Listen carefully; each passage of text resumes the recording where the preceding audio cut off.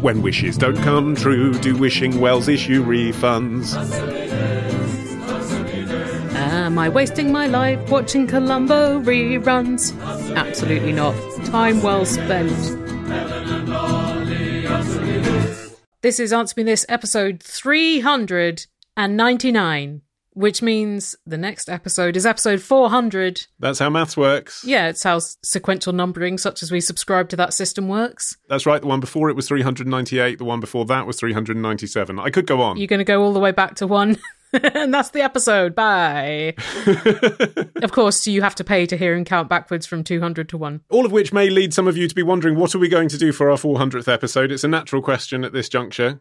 Well, I feel a lot of emotions to say that episode 400 will be the final episode of Answer Me This. There you are. You've said it now, Helen. How do you feel? I feel really strange. I feel really, I am going to miss our listeners a lot and researching these questions they've dug out of their incredible minds and learning stuff. We're aware that for some of you, we're just a podcast that you occasionally dip into. Yeah, just some noises. And then for others of you, this will be like you've been listening for 15 years and we have been constant companions in your ears. The fact that you care about this show is what has made this show historically work. It's your questions and your sharing of the show that has kept us going so long, frankly. And the last Zaltzman family dog, Juniper, lived for pretty much the time span of this podcast. And she was a breed that is not expected to live a long life. So when she got beyond about 11, we were like, oh, wow. And she died at 14 2/3. And it was still lovely to have her around, but it was also like borrowed time. I don't want the podcast to, wheeze and shit itself to death, even though in some ways that would be an appropriate way for us to go out, given all of the excremental questions we've received over the years. But it is also, we've been doing this since 2007. How many of you have been doing the same job since 2007? That's it. We were, in some ways, we were different people. And it's been fun sort of charting that in the last few years as well, how we've changed. Yeah, and humiliating. But there comes a point where, if not episode 400, then when? Would we have carried on to episode 500, bearing in mind we're only making 12 a year now? Probably not. 400 seems like a nice time to stop. Bear in mind, we were going to kill it at the end of 2016. So it's had 4 2/3 years longer than originally planned. And I think good ones. But to contextualise this, 2007 is when the TV show Gossip Girl started, and that show is just about to relaunch with a whole new generation. That's how long Answer Me This has been carrying on with the same generation. Yes, although if you're thinking, all right, time for a reboot, no, we don't want the show to carry on with other people. And no, although it would be lovely for you to send us some money, you starting up a crowdfunding campaign now will make no difference to this decision. It isn't financial. Well, let's see how much money. Sure. I mean, if we get to 10 million, then we could consider. Also, the archives will stay up, available, and none of you take the name and do your own podcast, all right? Fuck off. Yeah. We've got prior use claim on that. So, episode 400 on the 5th of August will be our last episode. Or at least until the reunion special with James Corden in 17 years' time. No! So what we want from you for next episode is, as ever, questions. Yes. If you have an urgent question that we haven't answered for the last 15 years and you need answered before the show ends forever, send it now. Otherwise, you have missed your chance. We would also like you to record yourself just telling us your Answer Me This memories. When we answered your question, did it make your life better or worse? Yeah, did we say something on the show, even if it wasn't in answer to one of your questions, that has influenced your life in any way? I know people have been listening for so long, they may have made choices about their career or their university or their marriage based on things we've said. It would be great to hear that stuff. I really hope that's not true. Also, did any of you start a podcast because of hearing this podcast? And if you just generally have an obituary for the show, an epitaph. Wow. Wow. A eulogy, if you will. Tell us how you would like the show to be remembered, how we will be remembered in your hearts. We'd love to hear all of that, preferably in your own voices. It'd be nice to get as many of your voices onto the show as possible. Yeah. You know the contact details by now. They've all been committed to song in your brain forever. It's too late now if you don't know them. Did you meet anyone via Answer Me This? Make some friends united by podcast. What's the weirdest place you listened to Answer Me This? Or the weirdest thing you were doing while listening to Answer Me This. We want to know it all. We would like to still answer questions as well. So if you are sitting on a doozy, please do send it in. And the deadline is the end of July. Yeah. After the end of July, we cannot promise that email address is going to be properly monitored anymore. So this is it. Yeah. End of July. Send it now. I mean, part of the point is for us not to monitor their email address anymore. And if you must take to Twitter, you might as well use the hashtag AMT400 now so that people can work out what is going on eventually. Yeah, pre-game. Yeah. And we're hoping that episode 400, when it comes out on August the 5th, will be a celebratory, life-affirming moment. You want the feeling of like you stage dive and you were borne aloft by a crowd of affectionate people and you do a kind of victory lap around a stadium and then you're delivered safely back to the stage. Not that the crowd parts like the Red Sea and you Just fall 6 feet and dislocate your shoulder again. crack your coccyx. Yeah. Anyway, we're going to get on with the show now, but if you're feeling emotional at the moment, thank you. Thank you for caring. Yes. And if not... Here's a question about Noel's house party. Hi, Helen and Ollie. This is Sean in Glasgow. Shit, I just dropped my phone. I've been thinking about a way back. I remember when I was a kid, I used to watch Noel's house party with my wee gran and granddad. And there used to be this point when it was like people used to be in the living room and get a surprise because they'd appear on TV. I think it was called like NTV or something like that. And I was just like thinking about it, just it popped into my head, and I thought, how did they do that? Like, I mean, I get doing it now because like cameras can be tiny, but like, how did they manage to do that in like what I think was like the 80s and 90s, where like TV cameras were huge? You didn't have like digital broadcasting over the internet and stuff. How did they do that? How could people have ever not noticed a camera in the living room? Thank you very much. Love you. Thank you, Sean. So for those who don't remember, NTV, indeed, Sean, was the name of the feature on Noel's house party when Noel Edmonds used to look down the barrel of the lens and click his fingers in a kind of the star of the show could be you moment. And they would go live to a viewer's living room. They were always watching Noel's house party by happy coincidence. Of course. All of Britain was. Yeah, a surprisingly huge amount of Britain was, so that's maybe not so extraordinary. There was a point, Helen, when a quarter of the country were watching Noel's house party on a Saturday night. Wow. Essentially everyone watching telly was watching that. Shit. And it was quite a visually compelling idea, which you can still see in Ant and Dec Saturday Night Takeaway as the obvious influence, but I mean Gogglebox as well, the aesthetics of that. Yeah, the compelling idea was, here are real people like you in their sitting room. You know, they might be scratching their ass, they might be eating something off a plate that doesn't look particularly appetizing, and suddenly, bang, they're on telly in their tracksuit. And the way they did it, Sean, I mean, Sean says, they didn't have small cameras in the 90s. But they did. It's just that the technology isn't as good as it is now. So, yeah, I mean, it's true that now you can get a GoPro or a smartphone that's got a lens in it that's so tiny you really could hide it anywhere, and anyone could do that. But in the 90s, if you were the BBC with money, no object for this hit show, then you could do that too. You'll have heard of lipstick cameras. They were around from that era, and that's how they used to film Formula One back then. Oh, wow. You know, that footage where you'd see a car-mounted camera, that existed from the 90s. Panasonic made them. They were hugely expensive. They're about the size of a paperback. And that is what they used to film Noel's House Party's NTV section. Ha! Did they disguise it as a book? You're on the right track. They disguised it as a VHS tape. Was it a VHS tape of Noel's house party? Because that would be very meta. Well, no, because that would have aroused suspicion, wouldn't it? Unless you're an absolute superfan. What they do is they send the production team down to the sitting room that was going to be pranked. Someone would have been nominated in any case by their friend or partner who would be in on it. So there would be a mole on the inside. Yeah, and they'd make sure that the victim had gone out for the afternoon. And then when the production team turned up, they'd take a lot of Polaroids, because this was the 90s, of what the sitting room looked like. And almost everyone back in those days would have a VHS machine under or on top of the TV, so i.e. within the eye line of the TV, so it would look like Noel was talking to them. And then on top of the VHS player, they'd have a couple of unboxed VHSs lying around. That's just what everyone had. So they would replace one of the VHSs, they'd take the label off or make a repro label of one of the VHSs and put their dummy VHS tape on, and it was out of the record tab on the side that the lens used to poke out. Oh. Wow. Quite clever. That's a nice It is trick, yeah. clever. And then there was always a second camera. That was obviously harder to hide. It would have to go in a plant pot or whatever, because you'd always get a wide or a profile angle, because Noel would get them to do a dance routine or whatever, or get the neighbours to come round, you know. So they needed a second camera. That was harder because you really didn't want to alert the suspicion of the person who was going to be pranked. And most of the time you can tell they genuinely didn't know, because they're looking, you know, they really were like scratching their arse or picking their nose very often when it cut to them, which was part of the fun.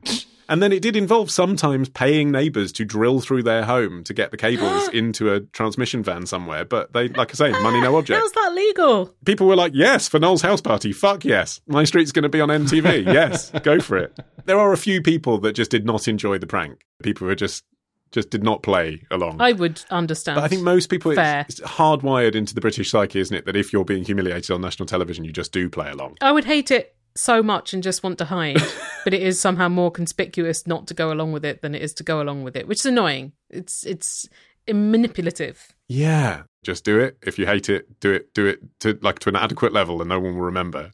Make a fuss. Everyone will remember. Whenever someone would call up the radio, they would always have to tell them to turn their radio off in the background because you get the sound feeding back. Feedback loop. Yeah, if the family were watching Noel's house party at home, wouldn't that then pick up? This is why it'll be a shame to say goodbye to this show, Helen, because it's that kind of question. You've just sort of instinctively tapped into a really fascinating, nerdy area that I have researched. And yet I thought, you know what, that's too geeky, I won't mention it. And then you asked anyway. Yes. So I do know the answer to that. Oh, gonna lie back and enjoy this. To prevent feedback loops, the TV that the victim was watching on would be relaying a fake version of BBC One that the engineers had retuned it to. They would use this. Well, remember, everyone was watching analog telly back then, so it wasn't that you don't have the risk you have now of like, are they on Virgin? Are they on Sky? Are they watching through the internet? None of that. Are they going to channel hop? No, because they would have to get up and change it on the telly set. They did have remote controls in the 90s. I didn't. The feed of Noel's house party would actually be a dummy feed that was being relayed by their household aerial. So the engineers would take the real version of BBC One, the off-air feed, from the household aerial on their house. But when the moment came to go to Noel, they'd be looking at the version that was the two-way with the satellite truck round the corner. So that's how they eliminated any possibility of that. But back in those days, there was not much of a delay anyway. Like it was half a second or something. It wasn't like 7 seconds. But to minimise that kind of feedback issue, yes, fake version of BBC One. There you go. Incredible. Here's a question from Paul, who says, my niece has had a child and named him Kaiser. Okay. Kaiser William. Interesting choice. So, Helen, answer me this. Why has Kaiser become a popular name? I can't see into the minds of the several thousand people who have called a child Kaiser in the last few years, because since about 2017, it has been in the top 1,000 names for boys in the US. 2018, it was 1,013th out of 6,164 names for boys in England and Wales. It's sort of hovering around the 800s in the US ever since then. And is there any other meaning? Because I looked up in my little Oxford dictionary that I have on my desk, and it says, Kaiser, noun historical, emperor, especially of Germany or Austria. Is there any other connotation? I mean, that's really it. It was a German borrowing of the word Caesar, which meant emperor, and then the etymology of Caesar is pretty fuzzy. There's sort of speculation, did it mean head of hair because Caesar was born with a good head of hair, blah, blah, blah. Does it mean blue-eyed because Caesar was born with blue eyes? But basically it is emperor. And I do think there have been a bit of a rise in kind of grandstanding, royal-sounding names, like the name Reign, R-E-I-G-N. Is that a name? Yeah, it's a name. One of One Direction called his child that. Did he? Or middle name that. But if your child's middle name was going to be William and you called them Kaiser, that is a bold choice, given that probably, the most associated name with Kaiser in a lot of people's imaginations would be William or Wilhelm, after the last emperor of Germany. But there might just be aesthetic reasons for it. The shortening is Kai, which is quite a popular name. Yeah, Kai, but Kai exists as its own name anyway. That's not short for Kaiser always, is it? No, it isn't. But I suppose if you wanted to give them a name that is longer than Kai, that you would generally call them Kai, but sounded kind of official, because it is, then you might go for it. But also 2-syllable names ending in ER have been popular. So I think a lot of times you get aesthetic patterns. So for a few years, like quite soft names like Eleanor, Lily, Olivia were popular. You got those L sounds and those vowel sounds. And evidently at the moment, there's these kind of hard consonant names ending in ER that are doing it for people instead. There was a very popular TV show called Teen Mum on MTV that I imagine you haven't watched. And one of the stars, Janelle Evans, named one of her children Kaiser, and that popularised the name. Although who knows why she did it. I mean, I think I've said this before, but the rules that we held true to were if your child was lost in the park, would you feel embarrassed shouting it out? Could the person be the CEO of a company in the future, or would it sound ridiculous? The emperor of a company, more like. And could you, difficult to imagine this to your own children, but could you imagine a romantic partner in the future being amorously turned on by that name? You know, could you say it during sex without it being ridiculous? Those are valid rules, I think. Yeah, those are good rules. That's thoughtful. Kaiser is the name of a bread roll. Maybe people are very into that and they find it sexy and powerful. Turn me on. What does your name mean, Martin? Is it something warlike? Martin is like from Mars. Yeah, it's like Mark. God of War. God of War. Which doesn't seem like your nature either. Highly inappropriate. Not really. Yeah, I don't know what you call someone that if you wanted it to say something about them, unless you wanted them to be like a soldier or something. Well, this is it. It's one thing to call your child Martin, even knowing that it means, somehow, anciently, God of War. The equivalent with Kaiser is to literally call your child God of War. That's why it's weird. You know, it's the language that people use now to mean Kaiser. They use the word Kaiser. That's why it's odd. It doesn't, you know, you don't have to look it up. Yeah. You know, it's only a few steps down from Führer, basically, isn't it? You just wouldn't. A few years ago on The Illusionist, I did a mini-series about names. And I got an email from someone called Adolf. Right. From South Africa. And he was like, it was all right growing up with it because Adolf Hitler kind of played differently here. Yeah. I can see that, but still a name about which you'd have an opinion. I think that's the thing you don't really want. It's hard not to. That much character forming going on with your children, exactly. I did meet someone whose surname was Adolf, and they were a genealogist, so they had lots of complex feelings about it. You know, I think they wanted to reclaim it to an extent.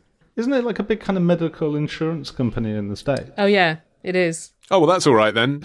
That's I wanted to call my child Prudential. Prue. Got 3 kids. We've got Sun Life, Prudential, and Churchill. How do you think you would feel if, when your children are older, they were like, I don't like my name? Oh, I think I'd be okay with that. I found it weirder when my dad turned around to me and told me he didn't like me calling him Dad. There's one day he just suddenly said, from now on, I want you to call me Stan. I mean, he was having a midlife crisis, obviously. From now on, I want you to call me Stanley. How old were you? About 15. I just couldn't do it.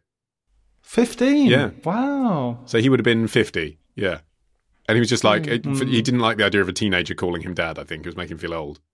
But I mean, it's just like, you're Dad. You've always been Dad. Like, you don't really get to choose that, I don't think. Well, you choose it before the child's born. Yeah. Somehow it should be the children's prerogative what they call their own parents, whereas, you know, you feel like when it's the parents choosing for the children, they get to choose for the first 10 years of their life, and if the child hates it, then that actually then becomes the child's prerogative again. Yeah, it's a lot of power, isn't it? Choosing your child's name, whereas when you're a child, choosing what you call your parent is like one of the few powers you have. Little power. Yeah, exactly. Powering up. I'm putting Dad on your gravestone. There's nothing you can do about it. Oh. If you've got a question, then email your question. If you've got a question, then email your question to answer me this podcast at googlemail.com. Answer me this podcast at googlemail.com. Answer me this podcast at googlemail.com. Here's a question from Joe in Seattle who says, Helen, answer me this. If I fell into a ball pit the size of a swimming pool, would I die? Well, I assume that Joe is phrasing this to imply that it's a very big and deep ball pit rather than just a small backyard swimming pool. Yes, but air pockets still apply, don't they? I mean, that's the aerodynamics of ball pits. Yes, exactly. You could still breathe even in a deep one. I mean, I've lied at the bottom of a small ball pit and I haven't died. That's good news. Did you have to be rescued, though, by a lifeguard? It's part of the fun. I mean, I remember as a kid in a swimming pool holding your breath under to see how long you could last. Horrific, thinking about it as a parent. But, you know, in the ball pit, I think that's pretty safe, isn't it? Like, there are gaps.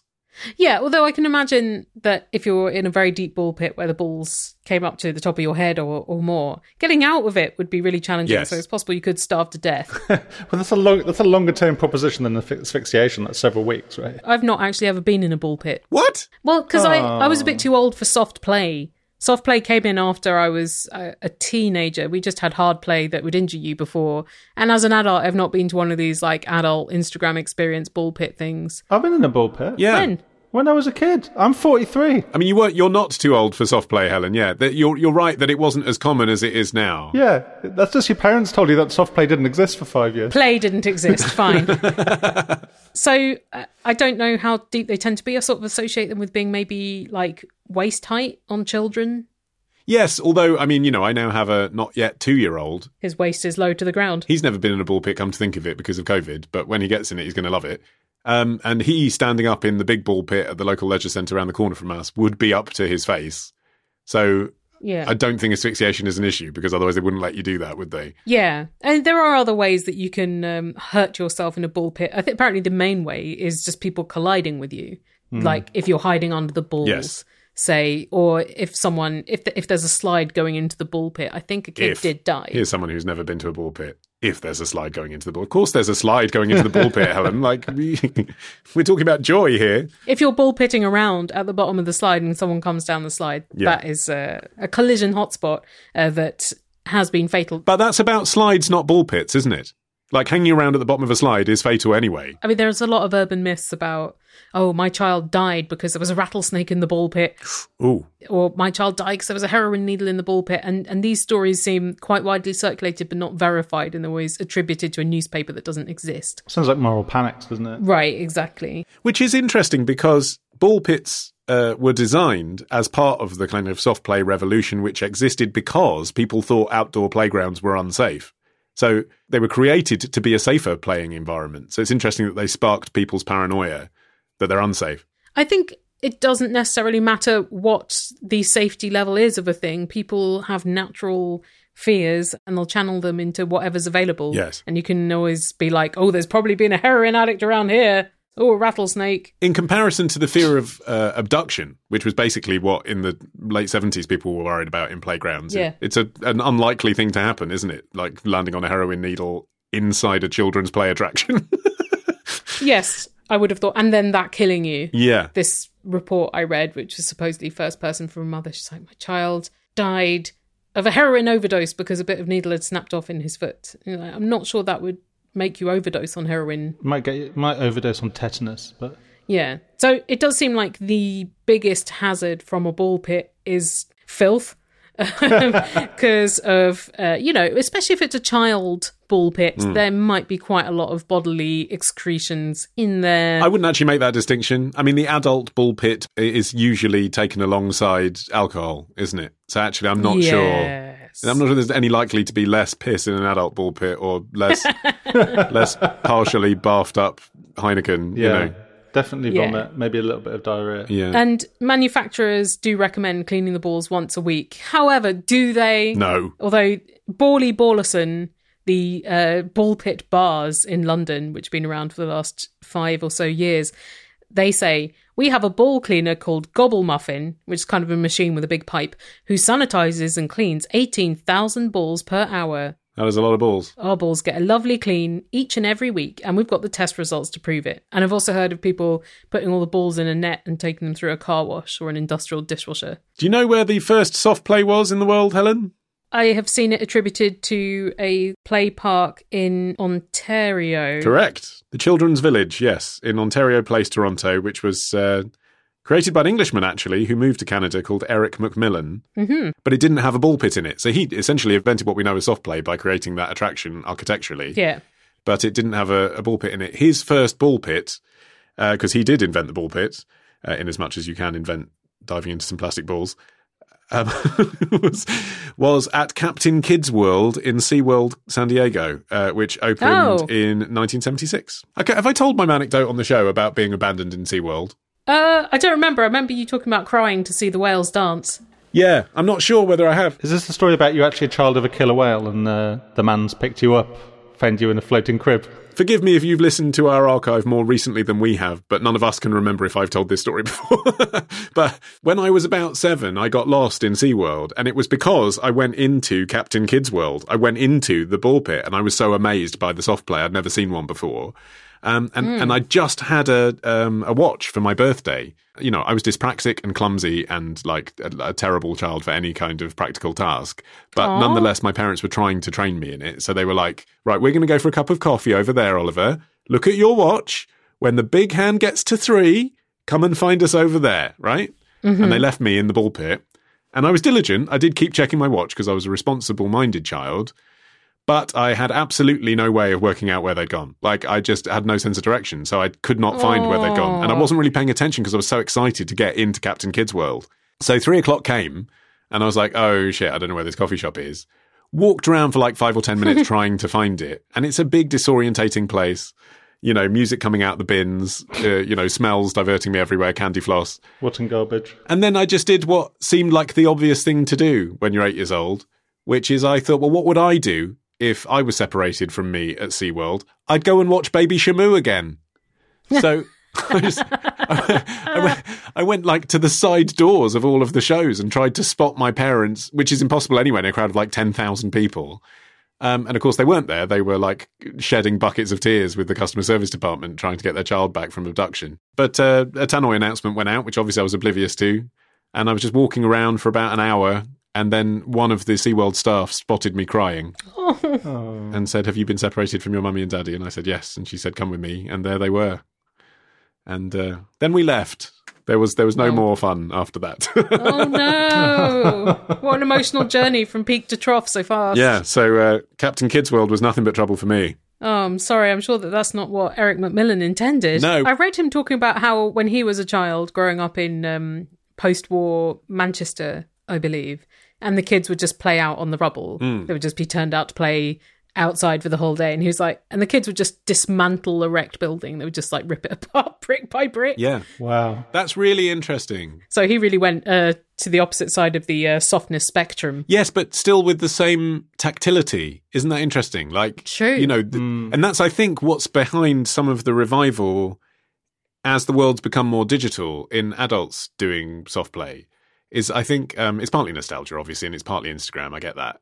But it's also just the fact that it's something tactile rather than looking at a screen. Like it's holding a thing, jumping in a thing, feeling a thing. But I do think Instagram also has a lot to do with it, because often the ball pits are like all yellow or all glow in the dark. Oh, that's fun. It does sound fun. Do you know what inspired Eric Macmillan to come up with specifically the ball pit, though? A pit full of balls. Well, now you've said it's like a Blitz reference. I'm a bit concerned. There's some like undetonated bomb. That's what made him. But it was a container of pickled onions. And he was looking at it going, wow, what would it be like to crawl through this? And then thought... Imagine diving into a bath of onions. Yeah. Oh, visionary. So it would have been amazing if the prototype ball pit had been filled with 40,000 onions rather than balls. The onion pit. Oh, I'd be kind of into that.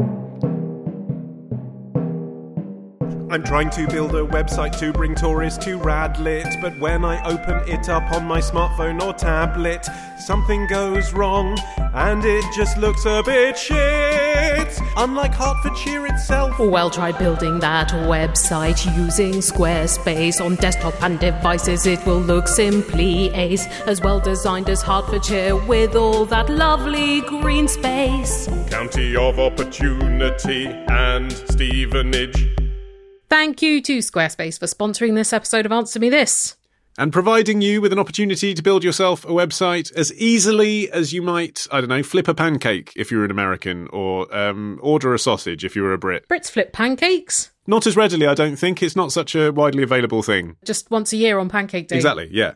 Less practice, isn't it? It is tricky. Yeah. I'd say actually setting up a Squarespace website is a bit easier than flipping a pancake, because there's always at least the first pancake that gets absolutely trashed by that.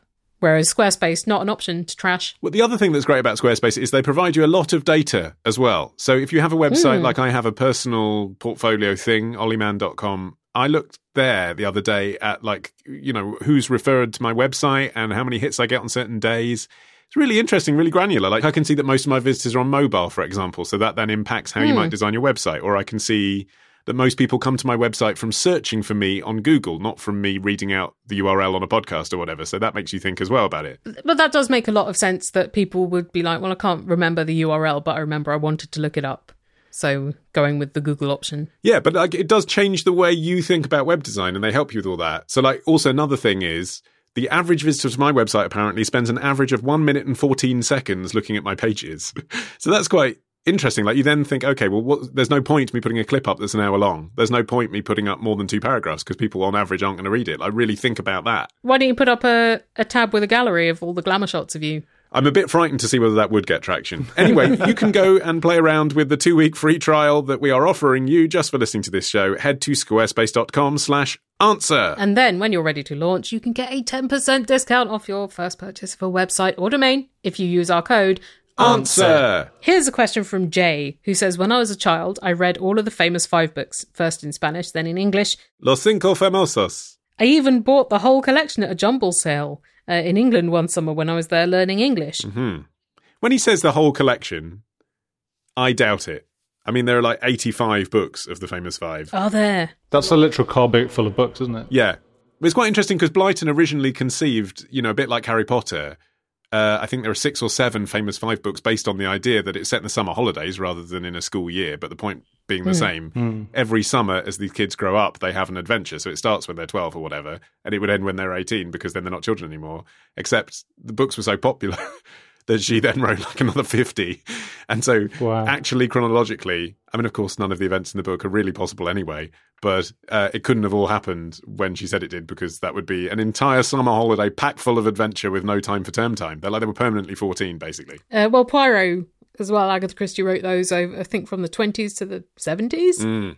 And some of them do reflect current events, like there'll be war or post-war. But in the ITV adaptations, it's always the 1930s. Yeah, it's like The Simpsons, isn't it? It goes back to square one at the end of the episode. I mean, that's how to write. If you're going to write a book that you think has more mileage than like one sequel, just don't be too specific about how much time has passed. That's my advice. Just have no character development or plot arc. Who needs it? Maybe she's managed to split timeline. So she's like, well, in one version of their 14th year, this is what they were doing. Oh. And in a parallel universe, this is what they were doing. A quantum mechanical reading of the famous 5. Well, Jay's question is not about the quantum mechanical reading of the famous 5. Oh. Jay's question is, Ollie, answer me this. What is the deal with ginger beer? It was very funny to read, also in the translations, that those young kids, mature for their age as they were drinking something with the word beer in its name. What kind of drink was that? Ginger beer still exists, Jay. It does? I drink quite a lot of ginger beer. You are a ginger beer drinker, aren't you? Yeah. In fact, I remember being in the shop in Peckham, and there was a guy who was looking at a ginger beer, and I was like, "That's a good one." And he was like, "Oh, I can't drink it because I don't drink alcohol." And I was like, "No, it says beer, but it's not got alcohol in it." And he looked at me like I was fucking with him. I was like, "No, it's and it's hard to explain. Because I guess there's root beer, which is another non-beer beer, but apart from that, like most beer is alcoholic, right?" But some of them are fermented from a yeast, aren't they? Because my brother Rick tried to brew some ginger beer, and during the fermentation it exploded. Yeah, so ginger ale, although this doesn't really help in the sense that ale is typically an alcoholic drink as well, but ginger ale is just carbonated ginger. It's just a soft drink. Ginger beer, although also a soft drink and not alcoholic, has been fermented with yeast. That's why it's called ginger beer. And to complicate things slightly further, there is a tradition that kind of goes in and out of fashion and was recently revived by Krabby's, the brand, of having alcoholic ginger beer.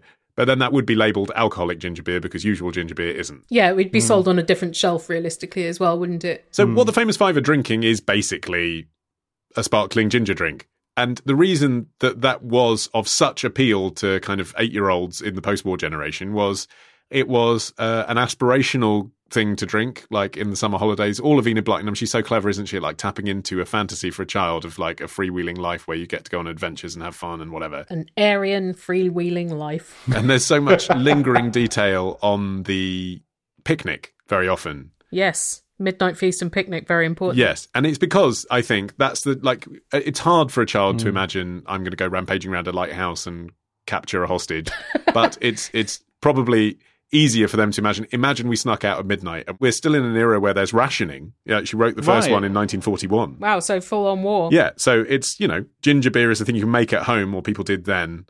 So it's something that actually you could have a day to yourself as a child, say, let's go to the woods and drink ginger beer. That's the thing you could do and pretend you were the famous 5. I think that's it, really. But you see the same thing in Harry Potter. Like, there's a very good Harry Potter podcast called Witch Please that has a whole episode about food in Harry Potter and about how, like, the feasts are really, they're magic, but they're also kind of sumptuous. And that comes from, like, J.K. Rowling essentially aping Enid Blyton. Yeah. That sort of sense of plenty. You can eat as much as you want. You can have as much ginger beer as you want. Well, it's butterbeer in Harry Potter, isn't it? Which they've now replicated at the theme parks. Did you have it? I have had it, yes. So basically cream soda with colouring in it. It is exactly cream soda. I wouldn't even use the basically. It is cream soda with colouring in it, yeah. No, thanks. It's fine, like, in situ. I mean, I've had it twice. So I've had it once at the Wizarding World of Harry Potter in Orlando, and it was delicious because the temperature was, like, roasting and I was dripping with sweat, and it was incredibly refreshing. Then I had it at the Harry Potter backstage tour down the road from where I live in St Albans. And, cool. there, just not necessary. Like, you know, I would have been fine with a cup of tea because we were in Britain. So I think context is Not important. themed, though. But yes, it'd be very nicely themed. So ginger beer was popular in Britain because it was sort of a product of the empire, really, in that it came from a mixture of like the spice trade with the Orient and the sugar plantations in the Caribbean. So it was considered quite an exotic drink to the Victorians. And so it became like a trendy drink to have. And, you know, all those years later, it was still a choice that was redolent of English society, having ginger beer. Jay is expressing shock at the notion of children drinking something that even has a word in common with alcohol. But British children were drinking alcohol. Maybe not as much at this point, but 19th century, I think we've talked about this on the show before, like in David Copperfield, they'll drink gin, they'll drink beer because the water was not clean, so they put alcohol in it. Had feces in it. Yes, yeah. All sorts. That's right. And actually, although ginger beer does recur frequently, and it's right to point that out, and that's why parodists did, it actually, the phrase lashings of ginger beer, that's one of the first things. If you Google Enid Blyton, people will say, oh, lashings of ginger beer. Virtually every broadsheet article about Enid Blyton's history and her questionable views and everything, lashings of ginger beer will be in the headline. But actually, lashings of ginger beer, she never wrote in any of her books. She did mention lashings of something else, and ginger beer came up frequently, but that was actually a parody. That was the comic strip thing, Five Go Mad in Dorset in the 80s. That came from that. Like, it's not a thing she actually said. My goodness. So I think that helped sort of solidify the ginger beer trope as something people say that Enid Blyton lingered on. But actually, I don't think she did any more than Scotch eggs, for example. Lashings of eggs. Paradise for you, isn't it, Martin? Lashings of eggs. Well, I've been reading a lot of Enid Blyton, actually, to Harvey, because he likes it. It is interesting that the row that there's been recently about, I don't know if you saw, but English Heritage added some footnotes to Enid Blyton's page to cover her racism and xenophobia. Yes. Which I think is absolutely fair enough. And you do have to self-edit as you go along reading the story, looking out for dodgy words and attitudes. I think, as we have learned from the Retro Answer Me This, basically any piece of culture from any point in the past, you have to add footnotes. Even the beginning of this show, probably. But what I do take objection to in what English Heritage have written on their website is that they've mentioned these faults in her writing, but then they also say, she was criticised during her lifetime and afterwards for her lack of literary merit. And I just think that is an unnecessary footnote to a plaque because, yes, she was, but I mean, still now in 2021, I have proof that a 5-year-old is enthralled by a lot of what she wrote. And it's because it's exactly at their level. It doesn't resonate in the same way to an adult as when I read... Like, I read Charlotte's Web to him recently, and moving from the Magic Faraway Tree to Charlotte's Web, it really is night and day. Like, E.B. White's a proper writer, it's beautifully written, like, creates an incredible sense of the American countryside. He didn't care about any of that shit. It's just like, has it got a slide in the tree? And Enid Blyton, like, every page, something cool happens, and he's just in it, you know? And I know I wouldn't call that a lack of literary merit. It was the snobbery of the time. Female author, phenomenally popular, even measured against authors since. And so they have to be like, well, it's not good, though, is it? It's not good. Just 'cause kids like it and everyone's buying it, it's not good. It's because every genre apart from literary fiction is looked down upon in this country, isn't it? Yeah. Like whether it's like fantasy or science fiction or romance or crime, like those are all considered like, generic and not worthy of merit. I don't agree with it, but I can see the logical argument that an adult might be wasting their intellectual time by reading true crime rather than poetry. Like I said, I don't agree with it, but I can see why someone might think that. But it's a snobby position, isn't it? But when your mission statement is to get children to read, like anything, just get them to read anything. I mean, it's just, obviously, if they like Enid Blyton, they should read Enid Blyton. But yeah, obviously the new versions where they don't use racist words and they don't call everyone Dick and Fanny is preferable. I mean, actually, the other day I was reading one of the original books, which I got an antiques fair to Harvey, and it was a book of short stories. And he just thought it was the most hilarious thing in the world that there was a boy in the story called Willie. I mean, it was like the most hilariously transgressive thing he'd ever encountered. And just, that was it, like half an hour of laughter. Honestly, like after he'd gone to bed and the lights were out, I could still hear him laughing. Aww, God bless. Have they renamed all of the characters called Fanny? Because that might knock him over for weeks. Yeah, if he finds one of those. I can't remember what her name is. I think it might be Winnie. So anyway, in the Faraway Tree, Dick is definitely Rick now, and I think Fanny is Vulva. Yeah.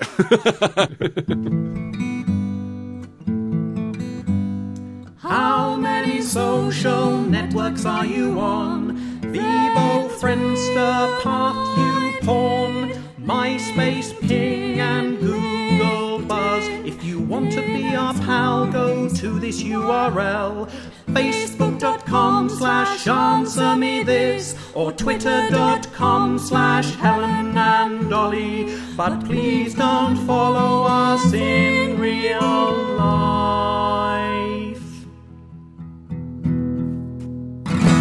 Thank you to our sponsors for this episode of Answer Me This, Wondrium, which is the new name, by the way, for the Great Courses Plus. So you've heard us talk before about the Great Courses Plus and all the programmes, experts and episodes you can find on there. Yes. They have all migrated over to Wondrium, but there's even more on there, Helen. That's right. They've got a load of videos by Craftsy about loads of different crafts things. So I did watch several episodes of a thing instructing you how to sew big projects on small sewing machines. But I'm imagining that is not your flavour, Ollie, so I'll tell you about something else I watched. They have a really interesting collection of archived documentaries. Right. I started watching The Atomic Cafe, which is a 1982 non-narrated documentary. It's like a compilation of archive material, news, public information films, propaganda, basically, about nuclear weapons. Oh, I'm already there. Some of it is quite funny, but it's also like, oh my fucking God. Because you've got these arrogant men of the 1940s and 50s going, brilliant science weapons, intercut with like horrific footage of the aftermath of Hiroshima.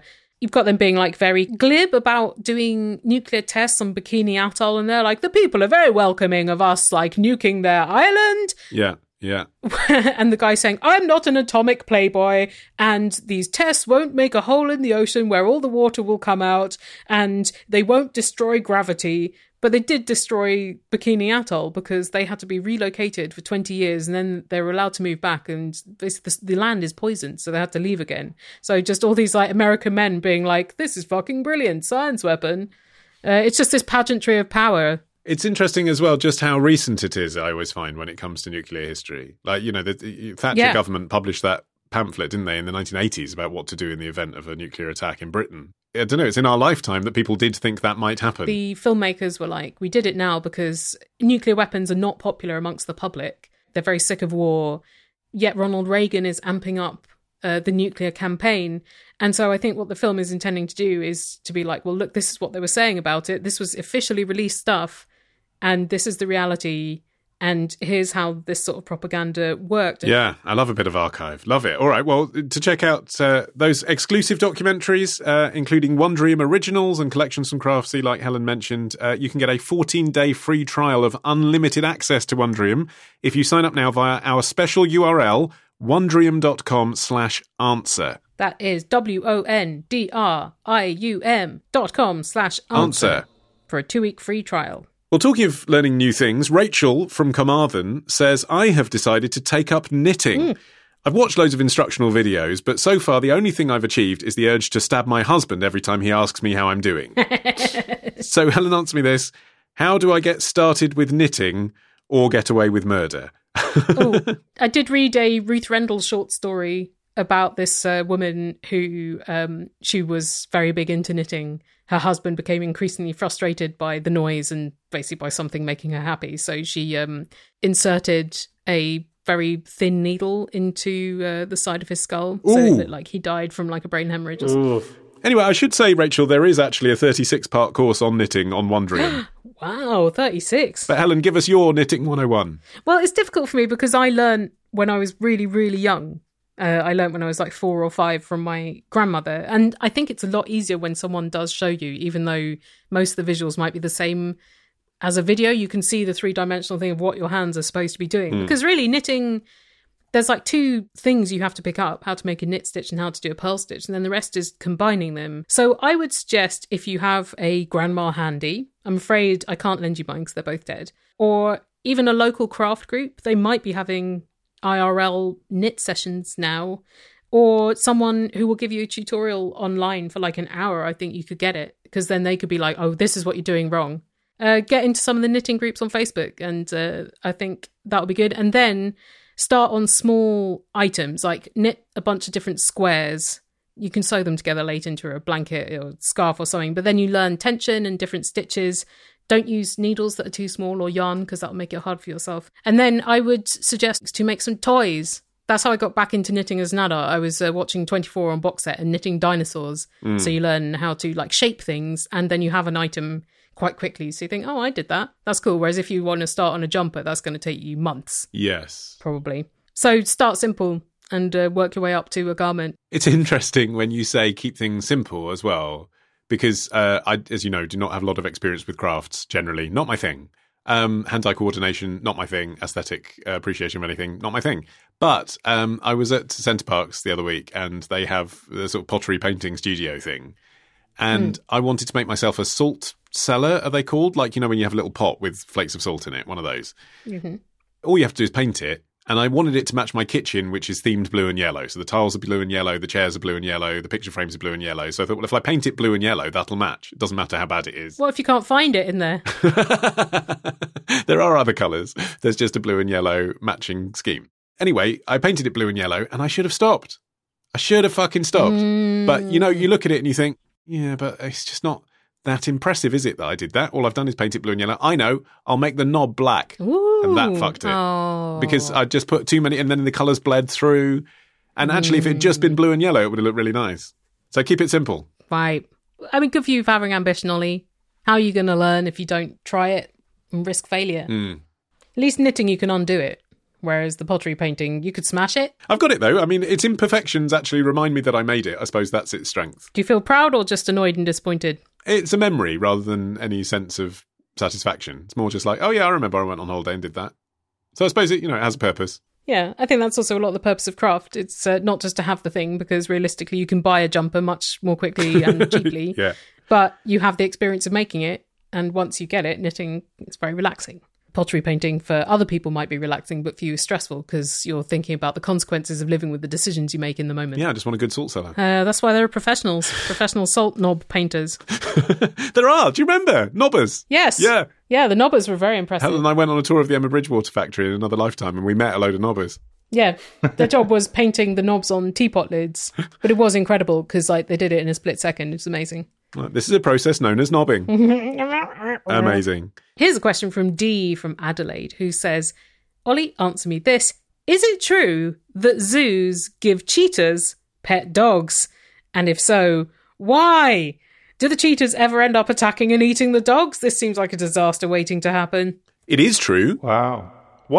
And it's habitual, by the way. It's not just like sort of one zoo that was looking for a publicity stunt or something. It is absolutely normal behaviour, particularly in North America, to give the cheetahs pet dogs. Mm-hmm. And the reason for that is because despite what Dee says, that it could be a disaster waiting to happen and the cheetahs might attack and eat the dogs, they have very specific needs for their prey. Like they don't see adult-sized humans as prey. And essentially they're shy, cheetahs. Like the reason that they're the fastest animals in the world is because they're built for flight, not fight. So the issue is when you put them in captivity, they can't run anywhere. So if they feel intimidated and scared, they can't run. Right. So what having a dog by their side does is basically sort of ground them. It's very similar to what dogs do for human beings, essentially. Like it grounds them, like gives them someone to talk to, like share their feelings with. It makes them feel more relaxed and have less anxiety. But it has to be done at the stage to avoid the issue that he's referring to there. I mean, no cheetah on record has ever killed a dog that they've been buddied up with, but it has to be done when the cheetah is a cub and the dog is a puppy. Okay. Yeah. That's amazing. What kind of dogs are there? They're like Dachshunds or like St. Bernards, so they can kind of... They don't look like a tasty morsel? No, I mean, like I say, because they're puppies and cubs next to each other, they just sort of learn... Oh, yeah. Cheetahs are slightly... I mean, this is a real generalisation, but cheetahs, I mean, obviously they are cats, but they're a bit more like dogs than other cats. So, like, they have non-retractable claws, for example, like dogs.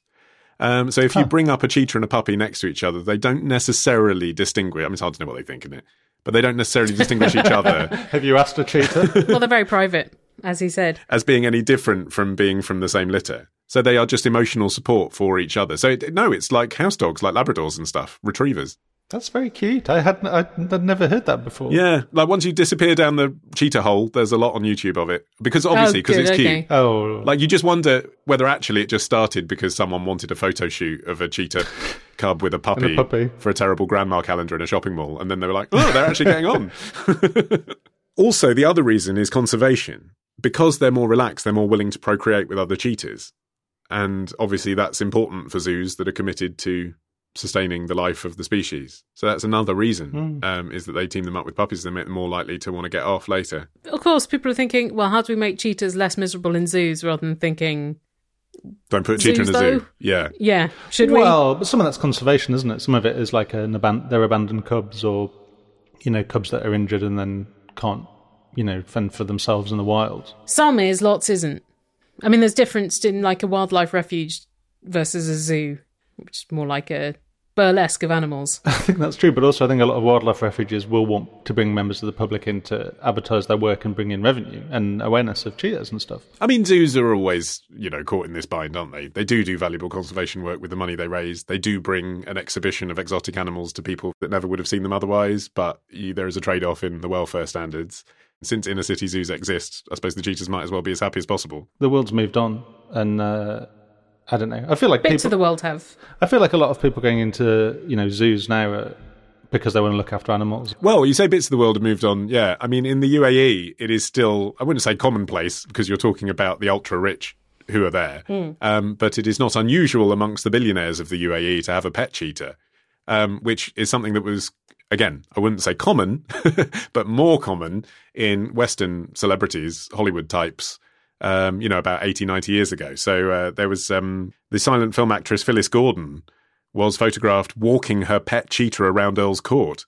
There's an amazing photo of her going shopping with this thing on a metal chain, walking it like a dog. I wonder if she also had a dog to keep the cheetah calm. She didn't seem that bothered about keeping the cheetah calm. She was walking down the street in central London. But yeah, maybe.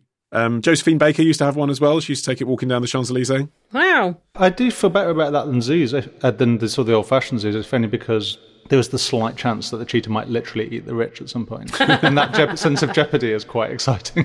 No, that's, again, you're playing into cheetah prejudice, Martin. I know you're making a point, but no, that's why they were good pets. They are actually... They never turn on the whip hand of the master. They are more suitable pets, yeah. They don't really go for... They might go for children, but they wouldn't go for an adult. They're too well, scared. Eating a rich child is also acceptable. 5-star hotel. It had an omelette station, a multitude of pools, but 30 quid for parking, WTF. 4-star hotel. There's Ethernet, not Wi-Fi like it's 1998, but there was a swim-up bar in the rooftop pool. 3-star hotel. A bit more down to earth, they did still have a pool, but it was full of kids. 2-star hotel. A lot more down to earth, they also had a pool, but it was full of dogs. 1-star hotel. There's a body in the pool. Answer Me This Holiday. All the fun of travelling with none of the stinky toilets or frightening food. Out now at answermethispodcast.com/albums. Here's a question from Sebastian in Oxford who says, I live opposite a church, St Barnabas in Jericho, Oxford. I'm afraid the only church that I remember in that street is the one that had a bar in it. Well, they've all got communion wine. Which chimes, he says, every quarter of an hour, as well as whenever there's a service. Oh, it's the Catholic one. That's beautiful, that church. Yes, it's got that... Right by the canal. It's got that, Italian campanile. Yeah, that's a cute church. I normally find church bells quite pleasant, he says, but this church's chimes sound somehow out of tune. I don't know if this is simply a sonic illusion because some of the bells are missing, and bells are definitely missing because some of the melodies have gaps in them, or whether it's because some of the bells have actually grown out of tune. Helen, answer me this. Can a bell go out of tune with time? And if so, can it be tuned back? Well, if we're talking about bell-shaped bells, which in St Barnabas's case were not, bells can be retuned, but they can't be tuned back to the note they were. They'll cast the bell out of metal, and then it seems to be a very exacting process of using a circular lathe to carve thin layers off the bell until the note is right. What did you say? It can be tuned one way but not the other? Yes, you can get the note lower but not higher. Okay. But why can't you add to it? You would have to make a new bell, basically, whereas shaving off more layers is possible, but it's also difficult. Also, bells get cracked, and they'll mend the cracks, and that might change the tuning a bit as well. Did go quite deep into various bell maintenance advice sites. They've all got serif fonts, so I think they're all pretty old websites. Yeah, but if I was a bell ringer, I'd be looking for that kind of common group identity. You know, I'd be pleased to hear the thoughts of fellow bell ringers from around the world. Oh, yeah. A lot of them were like, if your bell is doing this, leave it. Right. If this is falling apart, leave it. It's basically like, if your bell's fucked, well, it's going to be fucked for another 200 years. So leave it. Sebastian says he doesn't like the sound of these bells, but I presume some people that live near that church would say that's the sound of the bell, like, you know, a bit like the Leaning Tower of Pisa or something. Like, it's, you know, we've all got used to that's how the bell sounds. It's quite evocative. Sometimes people probably would rather leave it slightly out of tune. Well, okay, in the case of St. Barnabas, it doesn't have those kinds of bells, but it has 10 tubular bells and a Victorian mechanism for playing out a tune on them. However, the mechanism, from what I have been able to find, is, they say, erratic, which means it's fucked and they have not been able to mend it. So apparently it misses out quite a lot of the notes or plays them like at the wrong time. So maybe that's it. Maybe it is that some notes are missing, so the intervals become unpleasant without that context. I think it's also possible that if they have replaced a bell, they may have replaced a bell with slightly wrong note bell. That could happen since it is so difficult to get the precise notes. I did see on their website they have an appeal to get a new organ in 2022, but I did not see anything about getting the bells repaired. So either it's probably just too expensive or they're settled on this. Well, people like they're it. Happy Like with I say, yeah, they're used to it. Exactly. Sorry, Sebastian. You're stuck with that every quarter hour of your life. Martin, well done for getting through this episode in which we've had ball pits and bell ends. My ex-girlfriend was a campanologist. Really? Yeah, I only saw her play once. I think it might have been on Christmas Day. No, that's not the punchline. That you set that up like a Bob Monkhouse gag. Well, I've got a real deep reverence for really rang your bell, didn't you? Bell ringers. Well, that brings us to the end of this episode of Answer Me This. This penultimate episode of Answer Me This. So, remember what we said at the beginning. This is your last chance to ask us a question on the show, and we also want your reflections on the last 15 years and what this show has meant to you. Yes, your AMT memories, and you can write them up and email us, or you can record your voice and email us that recording, and our contact details are on our website, answermethispodcast.com. And halfway through the month, we will have a retro episode of Answer Me This. The last ever retro episode of Answer Me This. You need to subscribe to our free feed to get it, though, apart from Google Podcasts for reasons that are complex. Subscribe somewhere else and you'll get that. And also, you can check out our other podcasts. Ollie, what's cooking? The Retrospectors, my new daily show, which is all about the things you never knew you never knew. Every day, a 10-minute trivia bomb will land on your pod feed. There are now over 50 episodes for you to enjoy. Coming up next week, we have the invention of the bikini, which is related to Bikini Atoll that you mentioned earlier. Sure is. The world's first bread slicing machine, and the final episode of El Dorado. The set of El Dorado is now used for paintballing. That makes sense. Helen, what's going on in your world? Well, Veronica Mars Investigations, like Answer Me This, is hurtling towards the end, although that is dictated by Veronica Mars, the TV series, not making any more of itself. So that is at vmipod.com. And then on The Illusionist, the most recent episode is about mental health terms, especially the ones that we sprinkle into everyday conversation. But what are we really saying when we say that? So that's at theillusionist.org. And then the pod places, Martin. I've just launched a new podcast called Neutrino Watch. It's at neutrino.watch. It's a sort of fiction podcast. And every single day the audio changes slightly. So it's a daily podcast, but not as you're used to. So do dip into that. And I also make a podcast called Song by Song, which is going through every Tom Waits song in chronological order. So if you're a Tom Waits fan or just like music, head over to songbysongpodcast.com. Or if you're Tom Waits. And actually, how many songs of Tom Waits' catalogue do you have left on that? I can't remember how many we've got left. I think we're about to hit episode 300, which is good. You're lucky you didn't do Shakespeare's Sister or something. The podcast would have finished a long time ago. I think if we ever did it again, it would be like someone who died young. Oh. Well, the bleakness. Or started really late.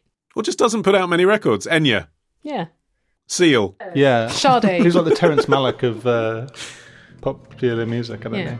And rejoin us on the first Thursday of August 2021 for the final episode. For historic final episode 400. Bye.